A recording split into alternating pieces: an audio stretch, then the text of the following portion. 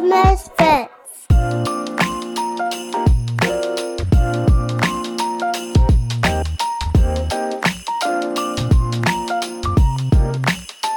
Welcome back, everyone. We are on day 6 of the 12 days of Misfits. Yes, we know what day it is this time because we counted. That's right. Andrew's still in his Darth Vader ugly sweater. I'm in my my matching mug. Yeah, and I've Merry got Sith Miss everyone. I've got Baby Yoda, my favorite. Yes, you do. So it is day 6, and surprise, surprise, we have the comeback of the year, I guess, with Brandon now at 5 whole points after 5 days. That's because I've got some of those doubles. So it's because you got the doubles because you started out 0-2, but you're back on top. We're tied again. We'll take the safeties every once in a while. So let's go ahead and see if we can keep the streak going. Reach into your stocking, and what do we have today? Today we have 2 Corinthians chapter 8, verses 1 through 15. 2 Corinthians chapter 8. There it is. 2 Corinthians 8, 1 through 15.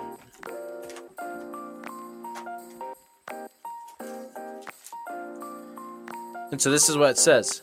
We want you to know, brothers, about the grace of God granted to the churches of Macedonia. During a severe testing by affliction, their abundance of joy and their deep poverty overflowed into the wealth of their generosity.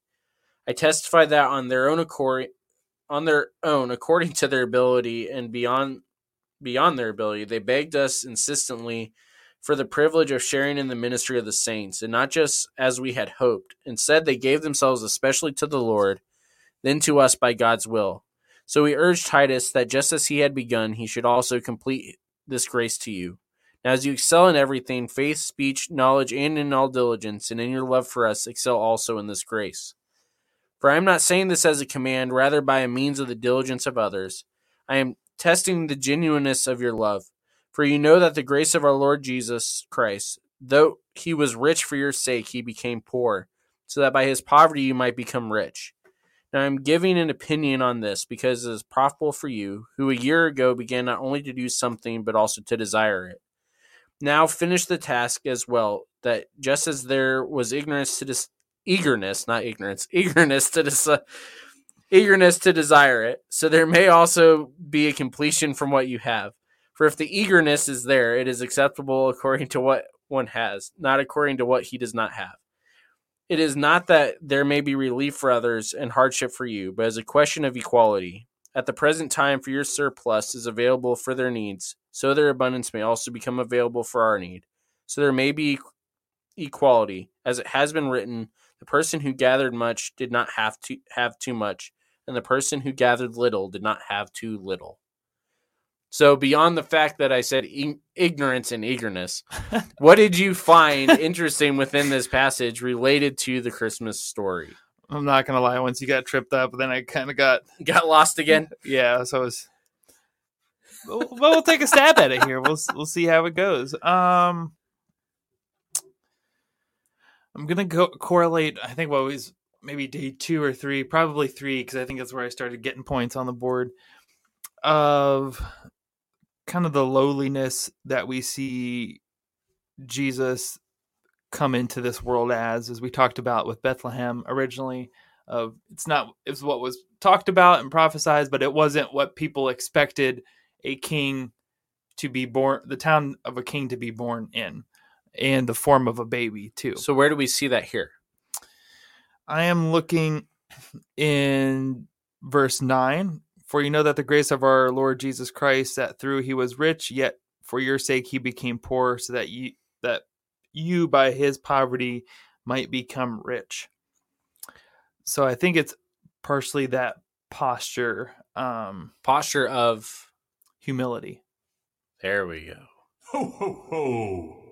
That's what we're dealing with here, right? Mm-hmm. This is another example of what the incarnation actually means for Jesus. Jesus is God. He's worshipped as God.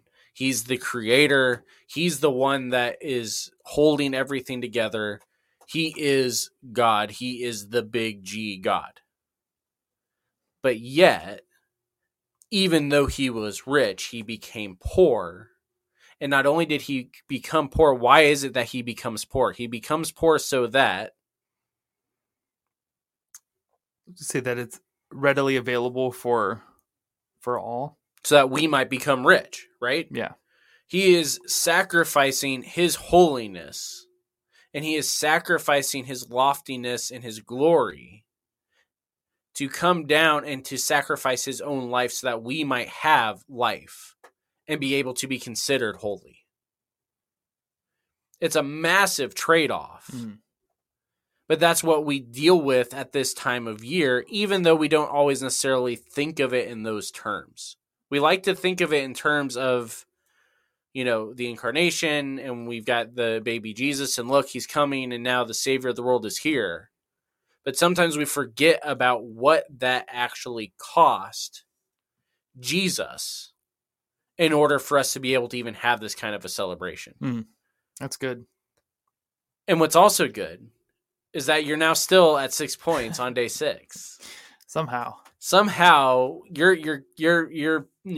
keeping up with the punches here. You're flowing. You're going good. Good. Maybe there's still to come, but I remember last year there was more of the theme of going back to the light of the world, and so I'm still waiting for that in there. It's in the back of my mind. Yeah, we'll see what happens here. We're halfway through.